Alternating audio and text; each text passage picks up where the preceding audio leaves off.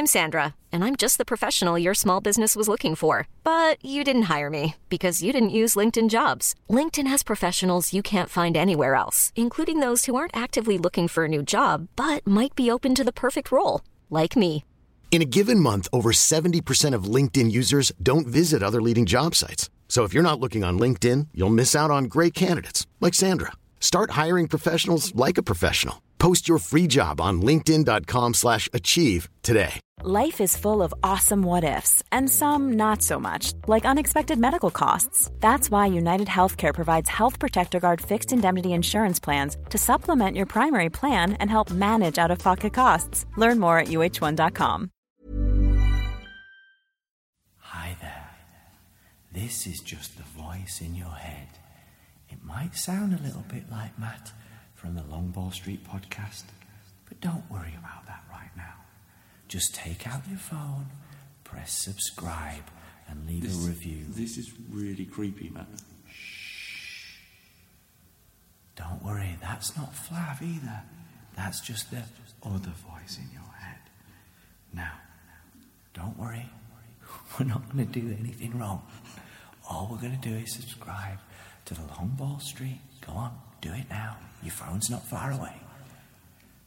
Well done. Back in the room. What we've got coming up today, Matt, is an amazing podcast with Robbie and James from the Ball Street. I think it's going to be emotional, isn't it, this one today, because it's we watched the game last night in our respective environments. Disappointment. A lot of anger flying around. A lot of anger, a lot of asking why. But I think first, before we get into that, we just wanted to take a little moment to say thank you, really, because the podcast we did last week with Ian Wright did pretty goddamn well, didn't it, Flav? Pretty damn well. It's top 5. Top 5 sport. It was number 4. Actually, was the highest position we saw it. You know what's really weird? Go on. Is everything you were saying about thinking positively and sex sells and that kind of stuff. Sex sells. It's all coming true. Sex sells, Flav. We're becoming the biggest best podcast on earth in the world. We were ahead of Joe Rogan and Fighter and the Kid. Some of these, like, I hesitate to use the word tin pot podcasts, but look, they are what they are. Yeah, we Kate, baby. So anyway, thanks a lot, everyone that's subscribed. Is doing with the reviews, the feedback. It's been amazing. Thank you very much, and hopefully you enjoyed today's podcast where we're going to chat about England. We're going to dissect England. We're going to really dig deep and try and find out what we need to do next. So enjoy. Yeah, well done. Crack on. Long Ball Street. Lip it long, lip it long, lip it long, lip it long. Lip it long, lip it long, the Long Ball Street.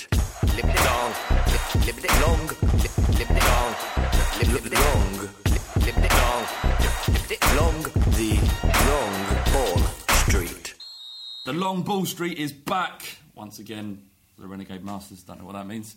I was thinking the same thing. I'm Flav. I'm here with co-host Matt. Hello. That's written into the contract now that I have to say co-host every intro. And even when you're just addressing me out in the street, in public, in the pub. First time we've got James from Ball Street. Hello.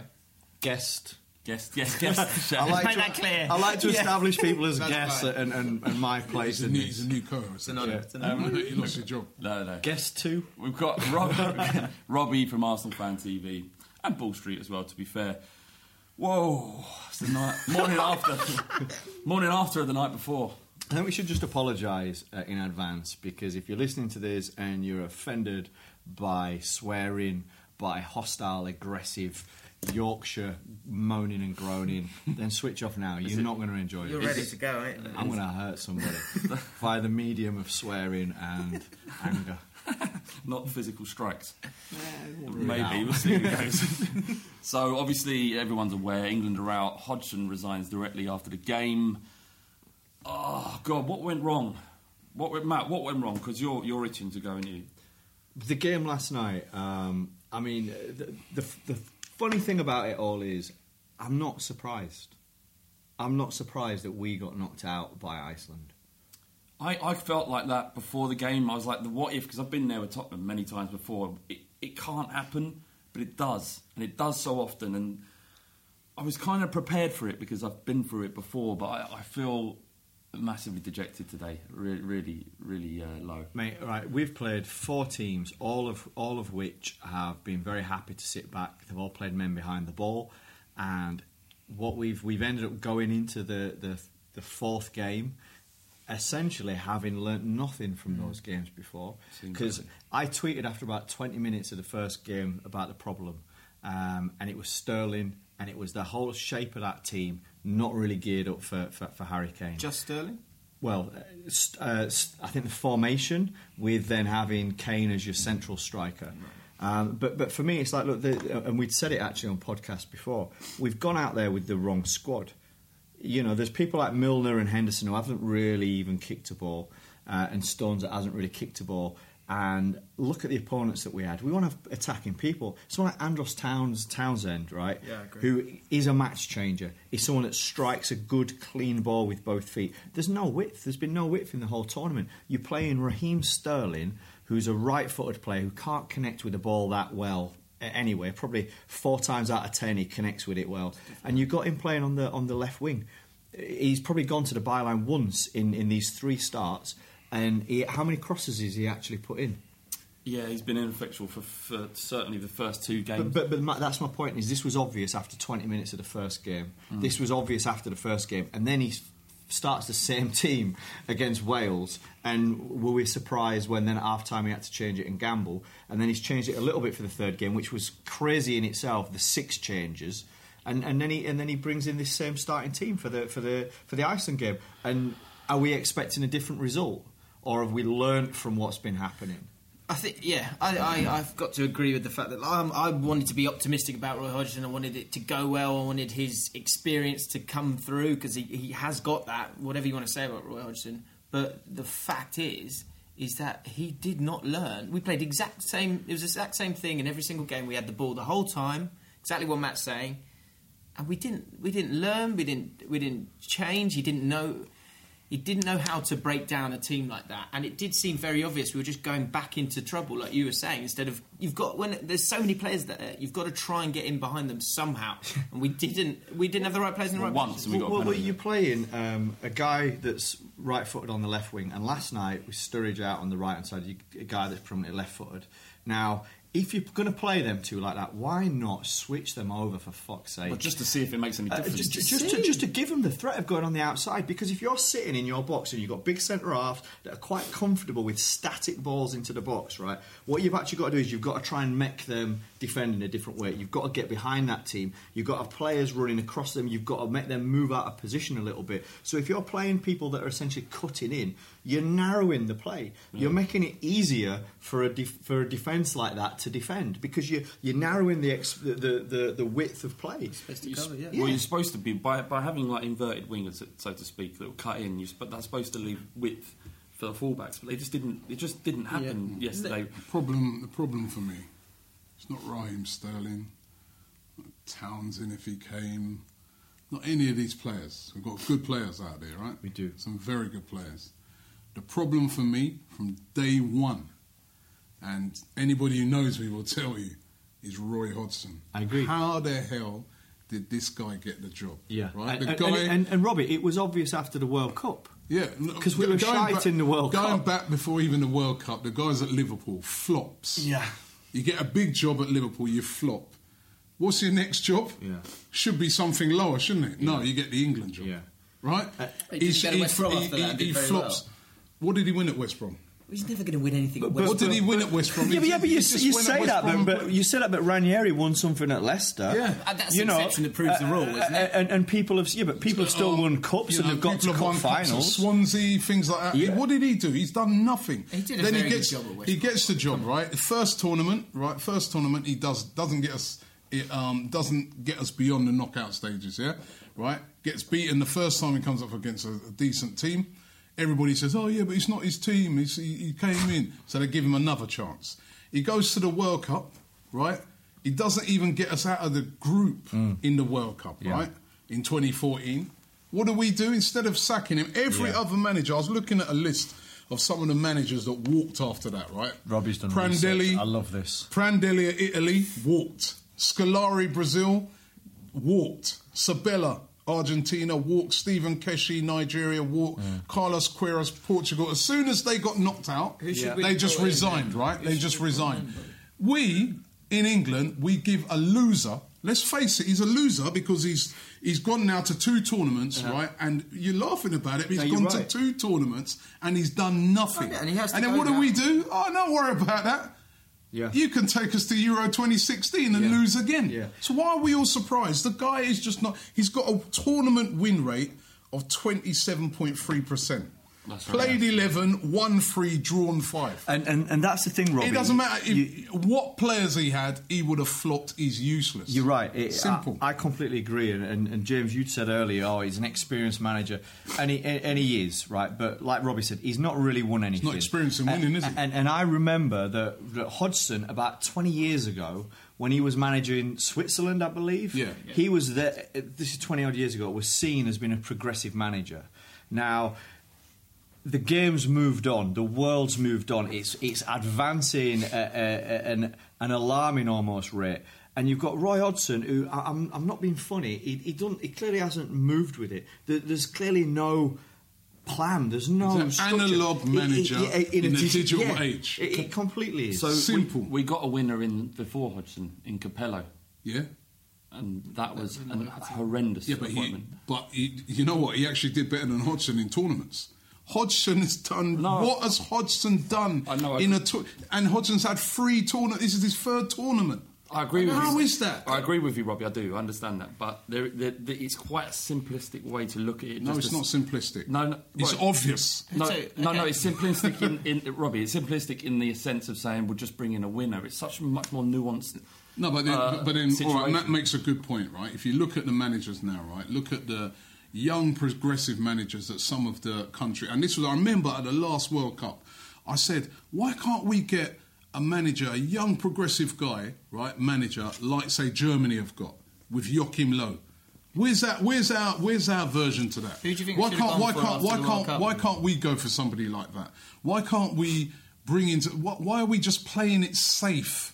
With Roy Hodgson, because basically that's what we did. Okay, Roy's a safe hand. All right, we've established how we feel about Roy Hodgson. I think the thing is, right, and I don't think it's... I know it's a good question, James, but Robbie doesn't have to come up with an answer about who we should have had, and I know we'll get on to talk about it, but in terms of who we should have now... I think it's a big question a lot of the time. When you're going through it all, you have to go... Well, who is there that's better? It's a bit like Van Gaal. Do you think there's nobody better than Roy Hodgson? I really hope there's someone better than Roy Hodgson now, because he has failed. He's completely failed, no doubt. They've been failing now for how many years have been in the job? 6? Yeah. 5? They've been failing all the time. The fact of the matter is, right, is that they had man-to-man worse footballers, people that maybe aren't as athletic, aren't as gifted, haven't played in big games and stuff like that. These guys don't... We've got a Premier League, they don't have a league, right, in Iceland. Now, the thing is that kind of stuff doesn't matter. I don't think England are the best team, the best players in the world, right, or they're the best potential. But what we kind of need to have is a manager that's actually able to look at what we've got and to galvanise that, because it's not just about the best team always wins. It's not about the most money always wins, or the best squad of players that always win. What it's actually about, it's about galvanising that team spirit. It's about understanding where you're strong and where you're weak and playing to those. Like Italy, for instance. So you look at Italy and they've got Giaccherini and Graziano Pella up front, who probably wouldn't even make it into England's team, right? But yet still... They've been one of the best teams to watch in the tournament. They've been dynamic. They all know what they're doing. They've got a formation that they all work to. They work hard. Yeah. You know. And then you look at our team. Look at the talent in that team from top to bottom. Don't get me wrong. Last night, I've wanted to support Hodgson this whole time, as I've shown there and what I've said. But he lost me last night completely, and everything you've said is completely correct. Me in 2012. And that most important point that you're making, that he didn't.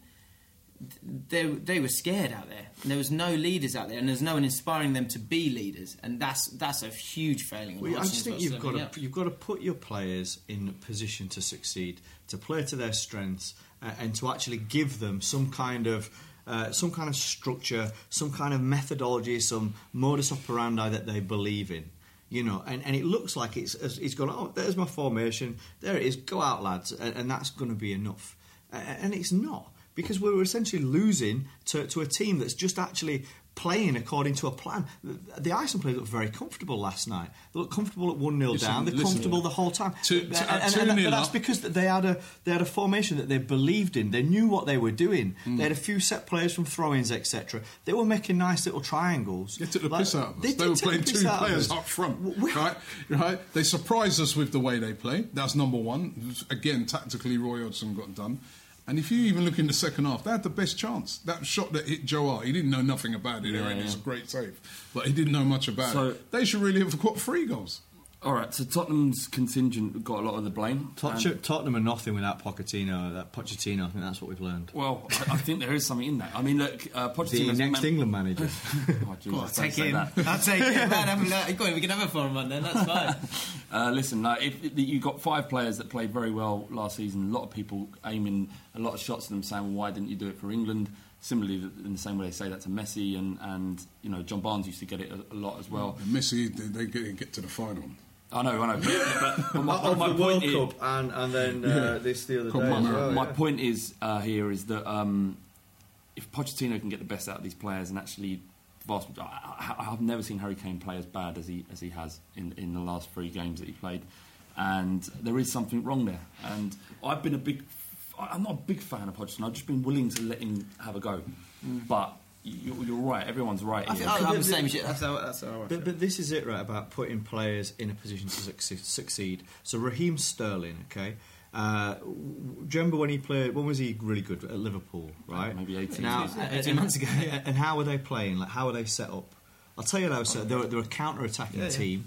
And what you do is Sterling would pick up the ball a lot of the time in his own half, sweeping it up in front of his defence, deep in midfield, and he'd carry a ball. And they had deliberate, incisive movement from Sturridge, from Suarez, and they would just brutally hurt teams in an instant, right? That's what, and Raheem Sterling was running with pace from deep, and that's what used to cause teams problem. That's when he was at the top of his game. Now, contrast that scenario with what England were clearly going to face from their fairly weak group.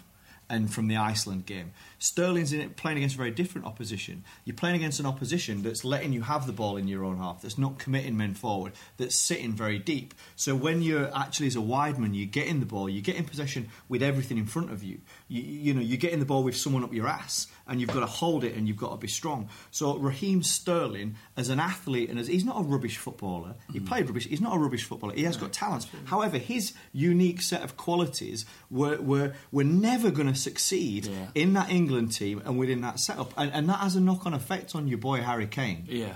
It does. I mean, so that's the whole setup was wrong, and that's why it wasn't a surprise. And that's why I can't believe that it took him to the 75th minute of the first game to make the change. The second game he starts with the same people. It's only because if we'd have been 0-0 with Wales at half time, he wouldn't have fucking changed it. And how he's gone and brought it back in for this Iceland game when quite clearly Iceland were going to sit back and defend, I have no idea. Although you could say that for me, everybody's been digging out Raheem Sterling, and he has been very poor in all 4 games, right, or the 3 games he played. But I think the worst player, and it's not just a Tottenham, I know people are going to say it's a Tottenham thing, the worst player in that England team has been Harry Kane. Harry Kane has been the worst player. At least Raheem Sterling had an effect. Yesterday he did win us a penalty. Yeah. Right, with a bit of pace and trickery that he did. Do you know Harry Kane has had no effect on any of the game.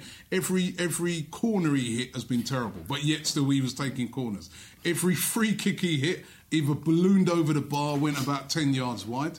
Why was he doing that? Why was he taking all these things? Who gave him the instructions to do that? It's the manager, right? So are we all agreed that Roy Hodgson probably isn't good enough to be England manager? is that what I'm getting that feeling? You're getting that feeling. Yeah, you're so in tune with that. We knew this. And I've got to say, I'm a little bit disappointed in someone like, because I think Harry Kane struggled as well because of the point that Matt's making that he was just surrounded. He needs balls into the box, not against a static defence. He needs balls into. He also needs to do more. We're making a lot of excuses for him. He was talked up as one of the top players. But he is a top player. If you look at Cristiano Ronaldo, right, as well, he's playing in probably a team of probably even not even as talented. A team that revolves around him. There are some talented individuals in that team, but England is equally as talented. But when it came time to step up, him as an individual in that game, in the time of need, he said, you know what, give me the ball. I never once saw Harry Kane sort of saying, you know, even yesterday, Harry Kane or even any of the other, not just Harry Kane, but some of the other so-called big players in England's team say, here, give me the ball, let me go and show. The other night when I saw France playing, when they went 1-0 down against the Republic of Ireland, you could see Pogba and Griezmann, give me the ball, I'll do something. I didn't see Harry. The only time he said give me the ball was when he went to take a free kick or when he went to take a corner or something. Yeah, I mean, look, you've got to look at what kind of player Harry Kane is, right, and where Harry Kane really wants the ball and what he needs to be fed by. You talk about Pogba. Pogba's deep sitting in midfield. Griezmann is a guy that comes deep. Cristiano Ronaldo. Comes deep. Giroud is the focal point of that attack. He's a Harry Kane role, I guess, in a way. But the fact of the matter is, look, Harry Kane is a great footballer. But Harry Kane, honestly, mate, after 20 minutes of the first game, check my Twitter timeline, my personal one, I says that the way this formation is set up is it would suit any one of our strikers, Rashford, Vardy or Sturridge, more than it would suit Harry Kane. Because what Harry Kane needs is he needs balls into the box, he needs penetration and he needs movement around him. He's not the kind of guy that drags defenders from touchline to touchline. Hold on, Matt. Roy Hodgson, Gary Neville, all those people around told Harry Kane, you're a great footballer, like what you just said. He ain't. He's a good footballer. This was his chance to prove to everybody. That's not going to motivate him, though, is it? No. But with what... Harry, come here. Understand what I'm saying. With the free reign that he had in that team, right? They've said to him, you are the greatest, Harry, right? He literally had free reign on everything. Harry Kane is a good footballer, right? Harry Kane had a chance on that stage to prove that he's a great footballer. He failed. I'm sorry, right? It's as simple as. That's how it boils down to. I think if you look at when it comes to tournaments, a simple way of looking at things. Messi's getting stick at the moment, not for winning things. This is where your great players step up. I think that it says a lot, right, about us and Messi when Messi's gutted when he's got to 2 finals, scored a hat-trick in one of the games and he don't feel like he's doing a good enough job. And he actually played in the World Cup in 2014 off a season where he'd actually been injured for the first time in his career throughout. And what has he said? I don't know exactly what he said. He said, I'm resigning. Yeah, yet still Roy Hodgson, even after flopping in the last tournament, I'll continue. If everyone did that. But look, no, I don't think you can play. I think that Kane will be the first person to say, do you know what, when I struck them balls, I didn't strike them well. Do you know what, I could have done better. But look, what actually clear-cut chances has that team created for its striker?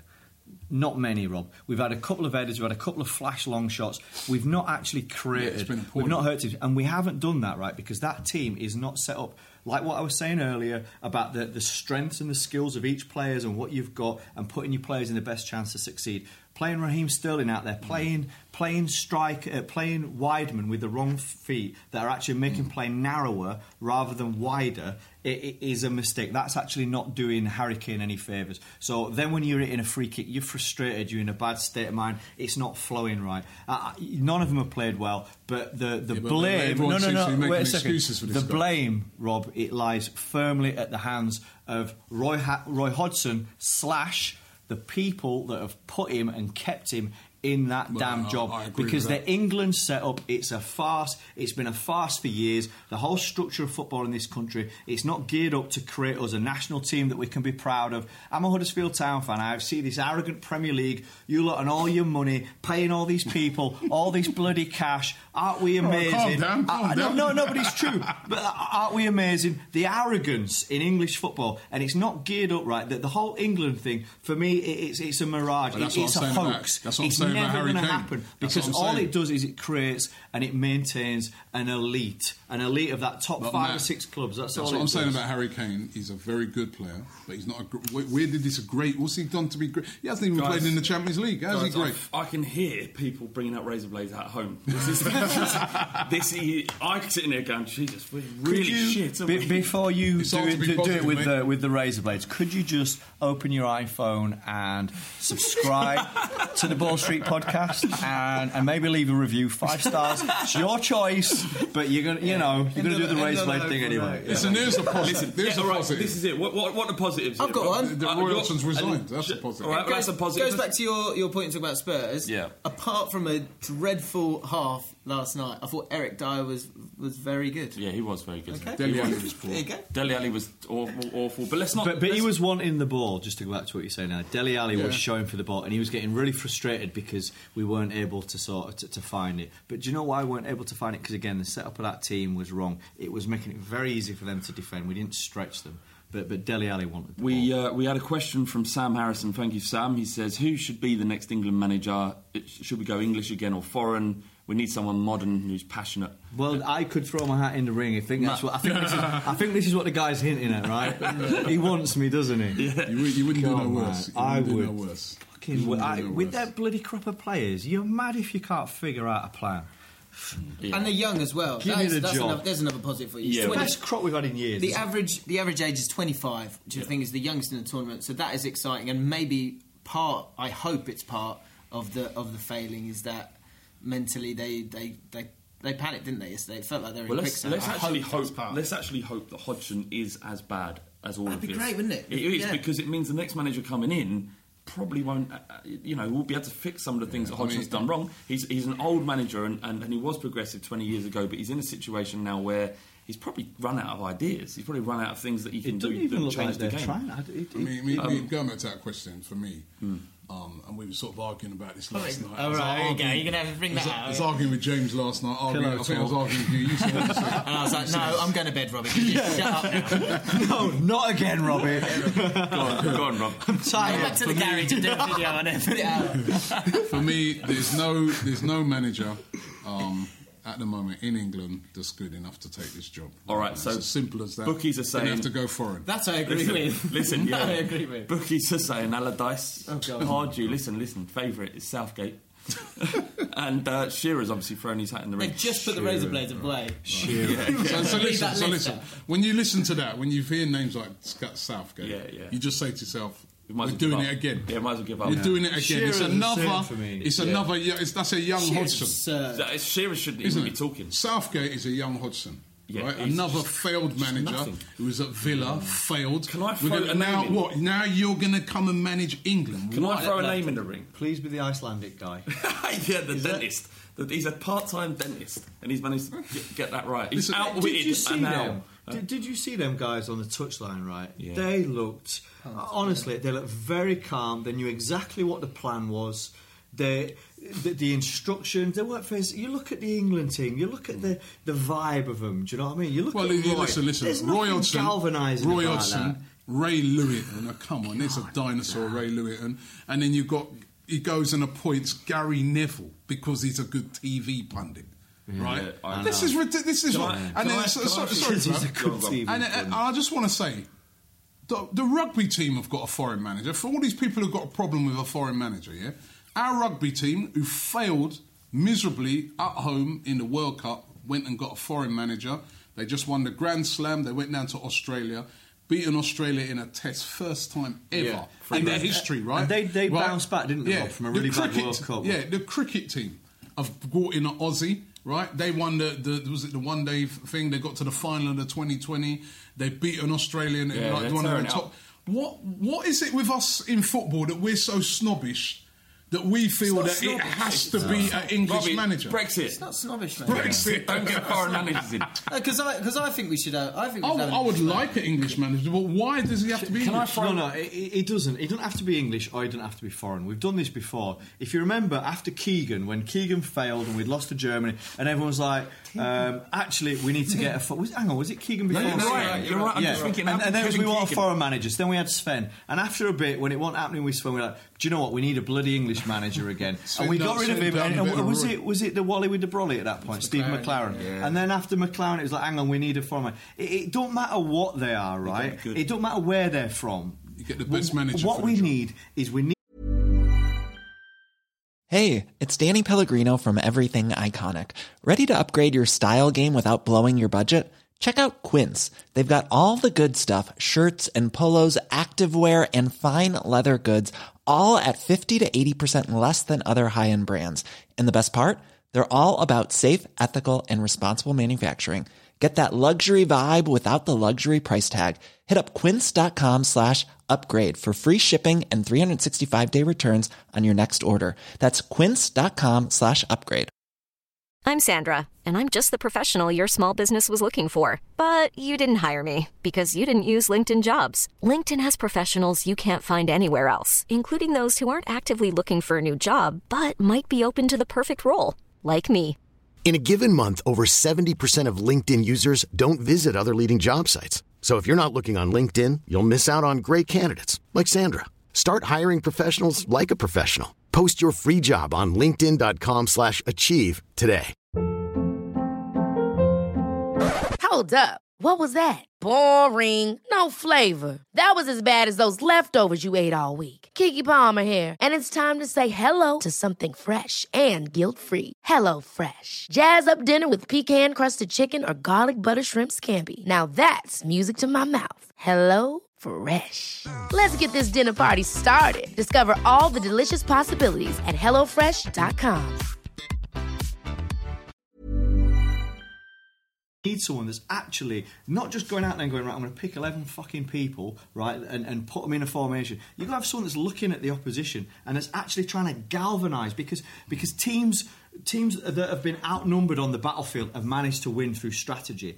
In fighting, in boxing, in UFC, the underdogs, the people that shouldn't win, have managed to win by strategy. I reckon that Roy didn't even go to watch Iceland, did they? Is what that's reading. All right, let's move on from Roy. But that's what I mean. For me, it's about the kind of person, the world that we're in now. But there's a lot of information. Yeah. There's a lot to do about leadership, about inspiring someone like Jose Mourinho that's actually able to get more out of a team. I've got a name. It's not Jose. Eddie Howe. No. What? Hang on a minute. Hang on. Let me explain then. Let me explain. Right. He's young. Progressive. He's in his 30s. He understands modern football. He knows what it is to take a small team like Brighton, although well financed, into the Premier League and make them survive. We always go with these old managers. You know, Harry Redknapp would have probably got the job at the time. Hodgson, McLaren. They're, like you say, they're dinosaurs. They don't understand football. I want someone who's got a track record of winning things. Right. Capello this is an England job. I've been to St George's Park. You guys have been there as well. It's the best facilities you can possibly think of. We pay the best wages. We've got very good players. Why don't we get someone in who's a winner, a track record of winning, a progressive manager? That's the job of the FA to go out there and find it. I was thinking, like, so for instance, is it Unai Emery? The guy at Sevilla, he's a winner. He's good at knockout competitions. He's gone to PSG, right? I think. Okay, well, somebody of that ilk. I like Hiddink. Gus Hiddink. He just does a good maybe job. A little bit older, but let's get in a proper manager. Eddie Howe, his time will come. He keeps progressing. How he's progressing, his time will come. He's not ready for that job. Southgate, the guy? Ain't he the one with the pizza? Who, after he missed the penalty, was there making pizza. That's a real winner, isn't it? We're really going to go to the next World Cup and do great under Gareth Southgate. Come on. I agree that the list of possible England managers at the moment is really, really weak. But if you take a look at the longer term view, we don't have enough coaches in this country. In Holland, in these other countries, they have so many coaches, and they bring Holland. I know Holland probably not the best example right now, but they've brought through a lot of people because they know the next manager is going to be another Dutch person. It's going to be that way. I think we take the hit. And we say that's why we should always have an English manager, because from a longer point of view perspective, there's a view that you can get to that top job. There's going to be a top job. How many English managers have those top jobs? Why have the rugby guys? We need to look further afield. Why have the rugby guys then gone with this guy? You're looking at winning. You're just concentrating on winning. They identified this guy. They looked at him and they said, you know what? The guy's gone to Japan. And he's turned the Japanese. It's a bit like the Iceland story. He's turned these Japanese players into an awesome team. They're all playing for each other. This guy, he's a winner. They go and get the guy. Immediately, the attitude of that England rugby team changes. When they went down to Australia the other day and they were interviewing the captain of the England rugby team, he said, "Yeah, we can win this." And they were like, "What? What's it got What I would talking say in being so response to arrogant? that, Rob, right, is A winning mentality all of a sudden has been instilled in that team. In that instance, it might be that there was this manager who is obviously massively gifted, and it was available, and they managed to take that opportunity. They went out there and identified. It currently isn't that, unless. Well, there's foreign managers. There's foreign managers. We don't look. I think it's difficult. I actually was saying after the 2014 World Cup that I feel like we've got the players, not like we've got the best players in the world, right? Because we've got enough. We've got enough quality, but actually the main problem is that these people need to be connected behind a strategy, behind something that inspires and galvanises them to actually reach beyond their capabilities as players. And so it needs someone to do that. I don't know who the guy is, but someone like a Mourinho, who I think, although it went wrong at the end of his last spell at Chelsea for whatever reasons to do with physios and stuff like that, if you look at him, what he's done beforehand, right, he's one of those guys that I think is able to get people to follow him, which I think is a key thing, because then you've got the ability to do something that might seem a bit odd, like playing Pepe in midfield, a centre-half in midfield in a game, or to just do something that's a plan, a strategy, something to believe in, if you know what I mean. It's not available. Or even if I know it, but that's what it kind of requires. And a lot of those qualities that you've just said are the exact same qualities that you just said in the rugby. Is it Eddie Jones? The rugby. It's someone that's actually trying something and that's actually got the conviction of getting people to buy into a plan. It's a job of the FA to identify these. I'd like to see, because I don't think that guy exists at the moment. I don't think he's available right now. He's not. Look, there's four of us here. We can't put that name forward. I would say, what about this? What about you have Glenn Hoddle, someone who's been there and done it, with an Eddie Howe. And they work together, and you have that progressiveness. Time is over. And but he's what's the last managing job he done? I don't know. Was he got sacked at Swindon? Was his last job, wasn't it? No. He did very well. Swindon got promoted. Yeah, I think Swindon was before England. Glenn Hoddle is again. We're doing it again. Was when the back pass rule was still doing it again. Hold on, we're doing it again. A great pundit on TV. What would you think Germany, are going to go and say, he's a great pundit on TV like Gary Neville. Let's bring him in to coach our team. All right, okay. Let's be professional with this thing, man. This is a joke. What's wrong with England? Just to say that, it comes down to essentially how the FA's structured. It doesn't seem to be any long-term plan about really getting to anywhere. It's not. The whole setup around the England team, like all of English football, it's to create value in commercial properties and to make money and to maintain the growth of that. Because every year they're able to generate more cash out of the Premier League rights. They're able to generate more cash out of the England sponsorships with all of a sudden this brand and this brand are involved. And that seems to be the emphasis. So I think it really needs to be picked apart, and I'd love to be a part of something that did that. That would be a very cool project to try and go, do you know what, by 2028 or 2030 we're going to have this England team that does X, Y or Z. That would be a lovely thing to do. And I think a vital part of that, because there's lessons all around the world. I remember when I first started watching international football, we'd be beating teams 5-0, beating Turkey 8-0 or something like that, right? Because the rest of the world, they didn't have the facilities, they didn't have these professional leagues, they were behind us, right? And now, actually, not only have they caught up, but they've many countries have advanced. Iceland's a great example. And I think we're even more naive than we were back then. I think we've got less nous than we had, but less guile and less cleverness in our battle, in the art of that war.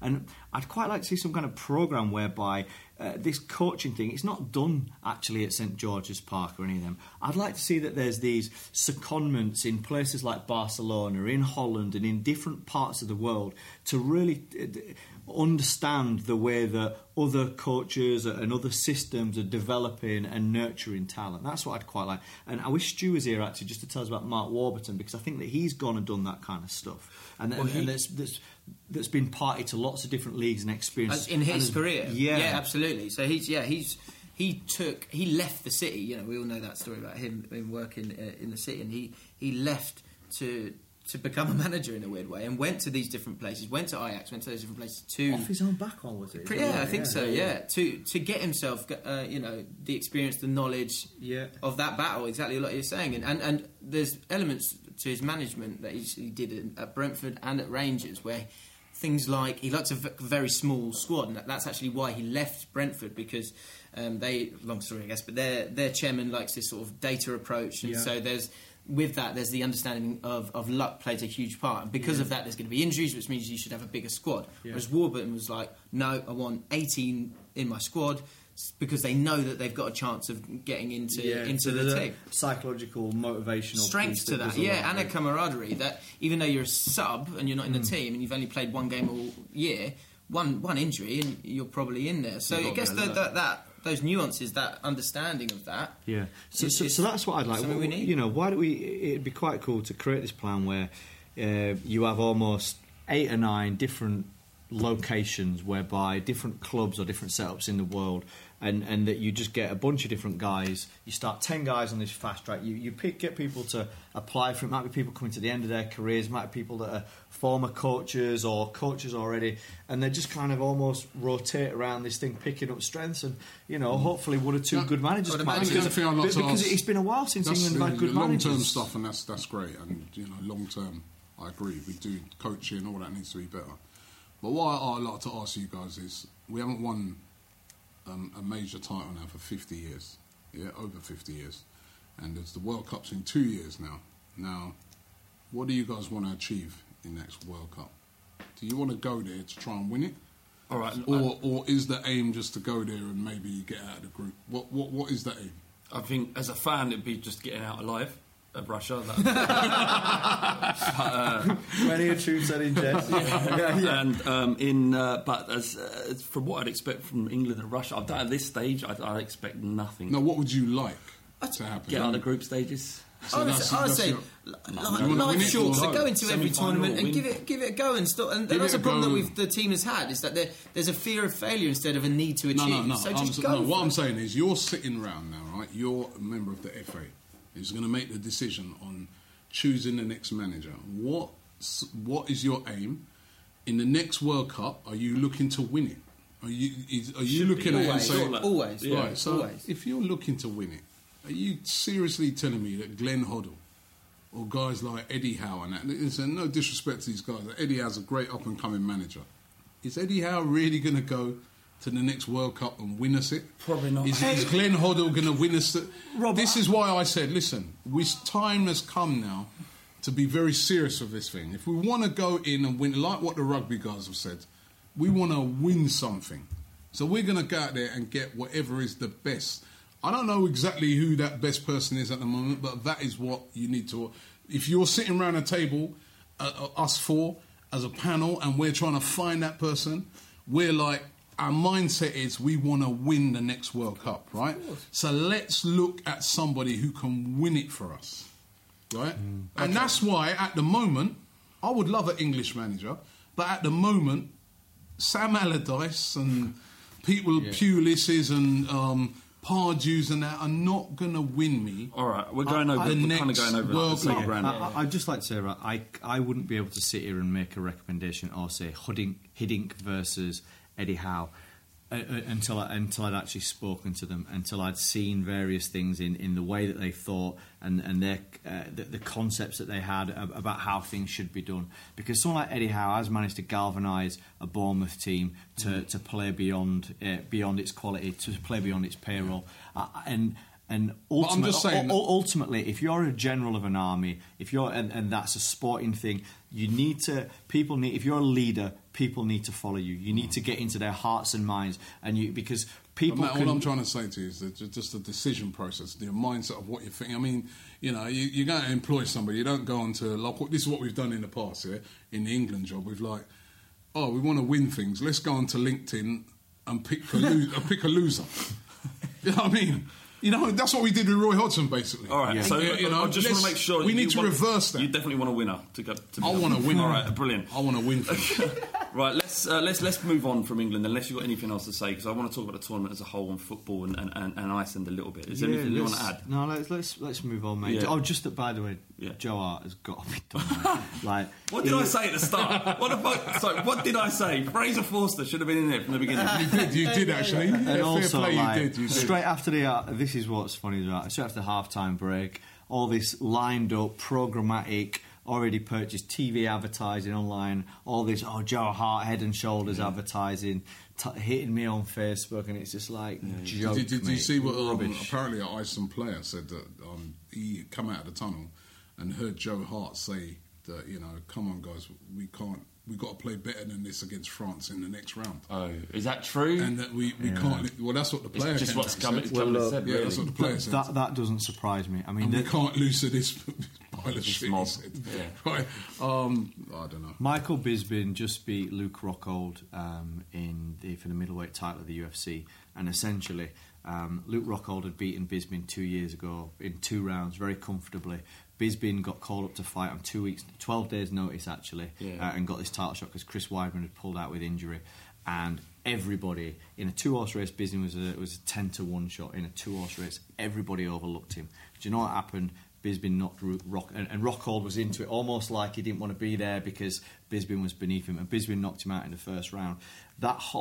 That basic fundamental rule about not underestimating your opponent, it's true, and it wouldn't surprise me if that's how they went into it. Apparently, Harry Kane, the player said that Harry Kane asked the referee that if we lose this game, are we out of the cup?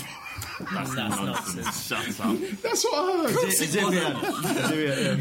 He's an intelligent geezer, isn't he? Just some gooner making up rubbish. 10 seconds of people's lives. That's not a gooner who made it out. That's what the player. Actually, there's just pools of razor blades sitting around, pools of blood, and then just like iPhones playing the rest of the podcast. There were too many. I must make this clear right now. There were too many Spurs players in that team. I don't care. Sorry, Flav. I don't care. I'm not biting because I want to move on. Right, Iceland. A great story. We've talked about them. So what? The football as a whole, though. Have you enjoyed this tournament so far? Are you going to carry on watching it? I mean, we have to as a company and as an industry, and this is what we're into. But one of the worst things about having to produce media after your team has just been beaten is. It's cathartic to a certain extent, but it's also quite a miserable existence at times. But what are your feelings now that England are out? Have you enjoyed this tournament generally? Have you been able to look past your misgivings about Hodgson, for example? Enjoy the rest of the football? Personally, I watched two games at the weekend and I fell asleep during both of them. I actually fell asleep on the sofa. Well, no, it was the Wales game and it is the Ireland game. And I probably will. To be honest, the England games are pretty dull. I get more passionate about it, more agitated about it. But it seems to have been a decent tournament, really. I don't think the football's, from the games that I have seen outside of the weekend, I don't think the football's been that good. It's been okay. Do you know what, actually? I don't think there's any great teams in this tournament, actually. Well, yeah, and that's what actually makes it, I don't know. But they always develop over time. The great teams develop over I don't know who's going to win this. My gut feeling is Italy now. But it isn't this kind of... Germany, or Germany, they're like a functional machine that just doesn't break down, isn't it? Minging, aren't they? Yeah, I fucking hate them. Anyway, I don't hate them. That's Brexit. For the record, I definitely voted Remain. I don't care what anyone else did. I just want to make that clear. Me too. Right. So but isn't this like a symptomatic of what football is now? I agree with that. You don't have to be the best because there's some inventive managers out there. I know that we should go and get one. There's inventive managers out there who understand football in a way that some other managers don't. I think what we've seen here. Italy, Iceland, Switzerland.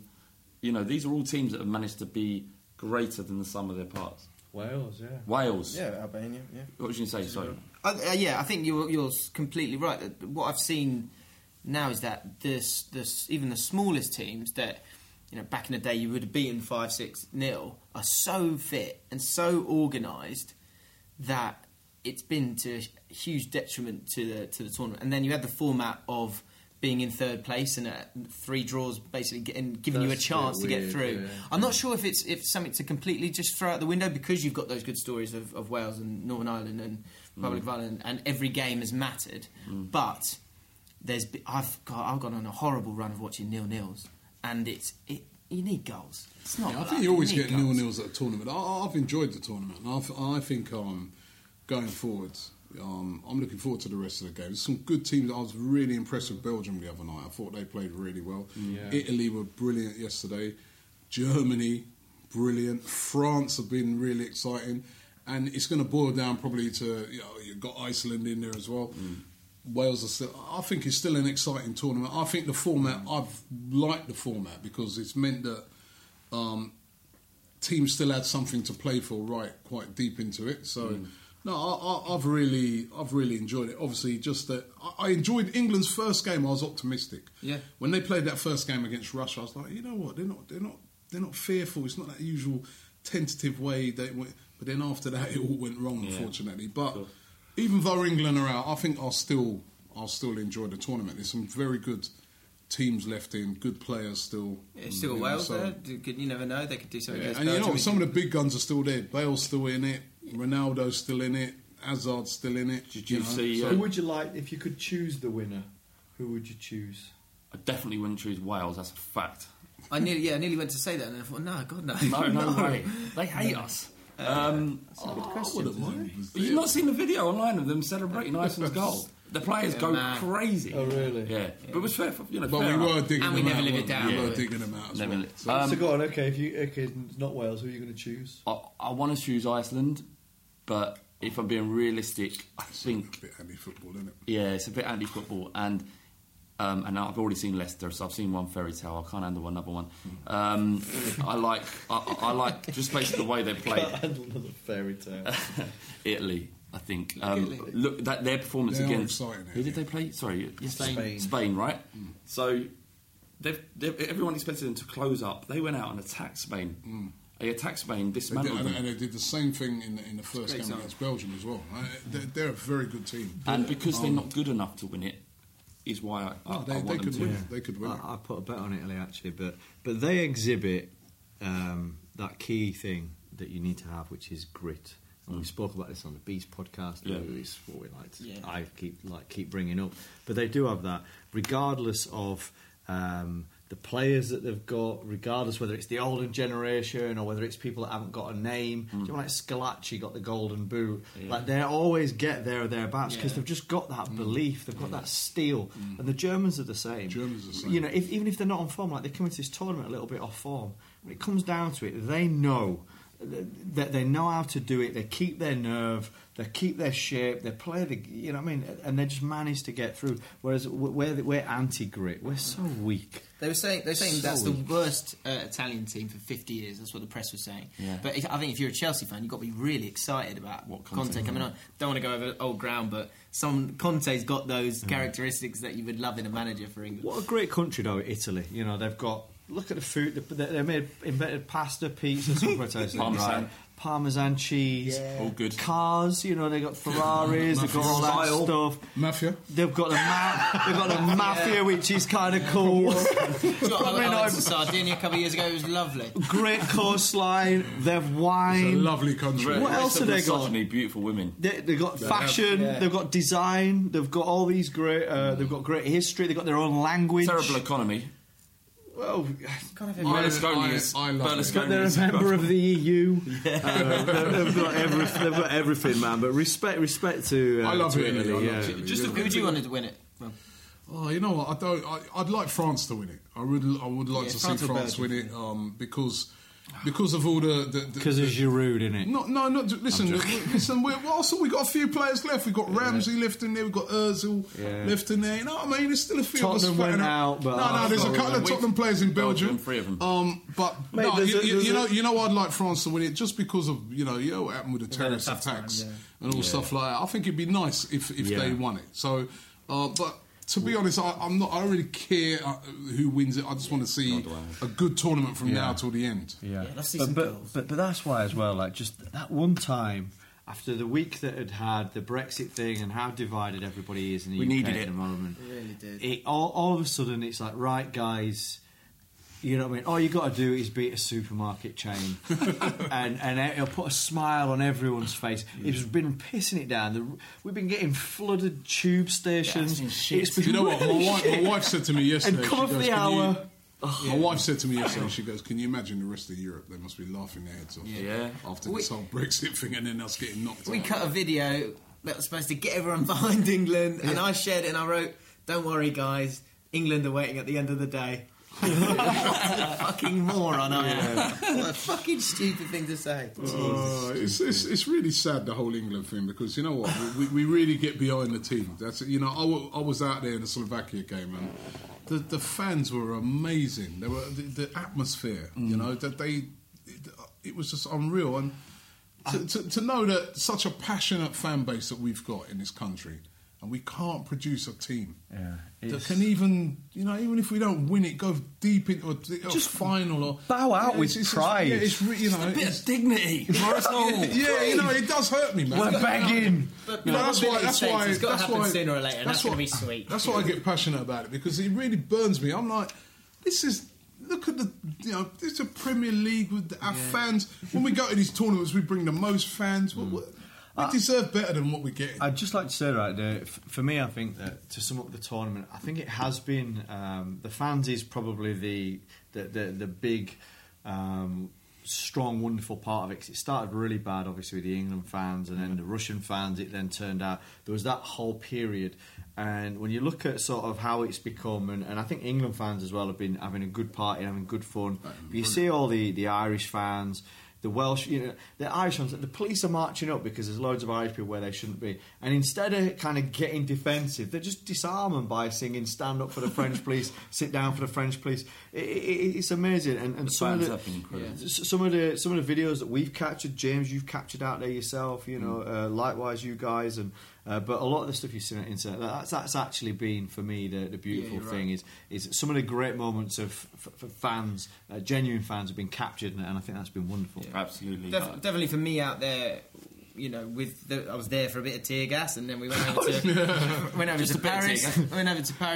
But the thing that I will take away from the Euros is exactly what you just said, which is Ireland drew with Sweden, and then went to. No, Ireland got battered, didn't they? Lose 3-0 to Sweden. No, that was Belgium.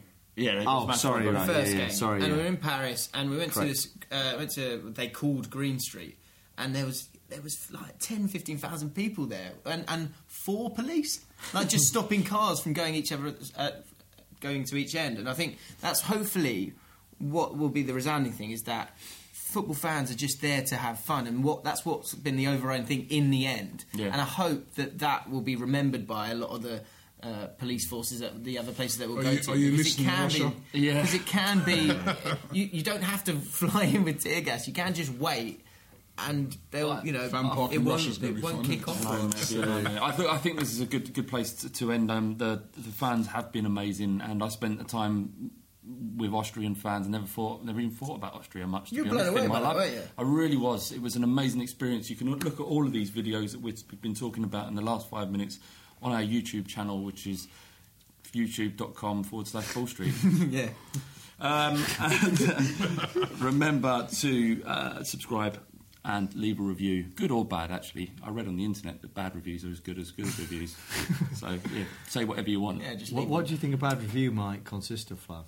I'd get the C word thrown at me quite a lot unfairly, but yeah, I quite like it. Not that I did actually, because I did that thing on for the Righty podcast. I did an interview on Arsenal Fan TV, and not that I got it bad, but they were calling me Harry Kane, old Harry Kane. Yeah, I got handsome Harry Kane. This is nice stuff. This is nice stuff. But when someone just goes, why are you such a or just that's it. Just a simple word. You're like, mate, come on, be creative. Tell me how to improve. Yeah. Don't like it. Positive feedback, constructive. Robbie, go on, give me some of your. I like trolling it. It makes me laugh. I heard you at the first ever podcast you were going around your favourite trolls, and the favourite one resoundingly was on me. That's Specky Bellend giving his opinion. Sorry, just give us that again, Lee. Who's this Specky Bellend giving his opinion? That's a great one. I love that one because he didn't have to watch. Well, the first one I got was I'm getting a slightly cunty vibe from Mr. James. And this presenter is awful, get a new one. Which was constructive, so you gotta allow that one. Rob, do you got any favourites? You don't get that, you just too get too many I get. Do you get a hate? Yeah, I think still. Listen, if you're out there, you're always going to get a bit of hate. Yeah. But, don't get overwhelming Get a lot of hate from Spurs fans. Yeah, but that's partisanship. But that's part of it. That's part of it. You know, listen, it's all good. It's all good. And God, do you know what we haven't? Yeah, in fact, we'll mention it on the intro that we'll now do. Okay. Yeah. Lovely. Great. All right. Seamless. That's it. This is what I love. I love those bits when you get behind the curtain. When you listen to other podcasts, they cut that out, don't they? That's the best bit. Yeah, don't cut it out. Leave it all in. It's the glory. But what you actually mean there is we haven't got any money or an editor to edit it. Yeah, that again, letting people behind the curtain again. Okay. Thanks for listening. Thanks for downloading once again. This is Long Ball Street. Best podcast on earth. See you at the far post. Ever catch yourself eating the same flavorless dinner 3 days in a row? Dreaming of something better? Well, HelloFresh is your guilt-free dream come true, baby. It's me, Keke Palmer. Let's wake up those taste buds with hot, juicy pecan-crusted chicken or garlic butter shrimp scampi. Hello Fresh. Stop dreaming of all the delicious possibilities and dig in at HelloFresh.com. Let's get this dinner party started. Hey, it's Paige DeSorbo from Giggly Squad. High quality fashion without the price tag. Say hello to Quince. I'm snagging high-end essentials like cozy cashmere sweaters, sleek leather jackets, fine jewelry, and so much more. With Quince being 50 to 80% less than similar brands.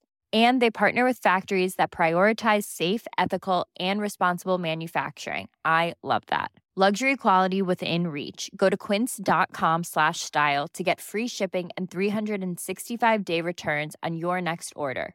Quince.com/style.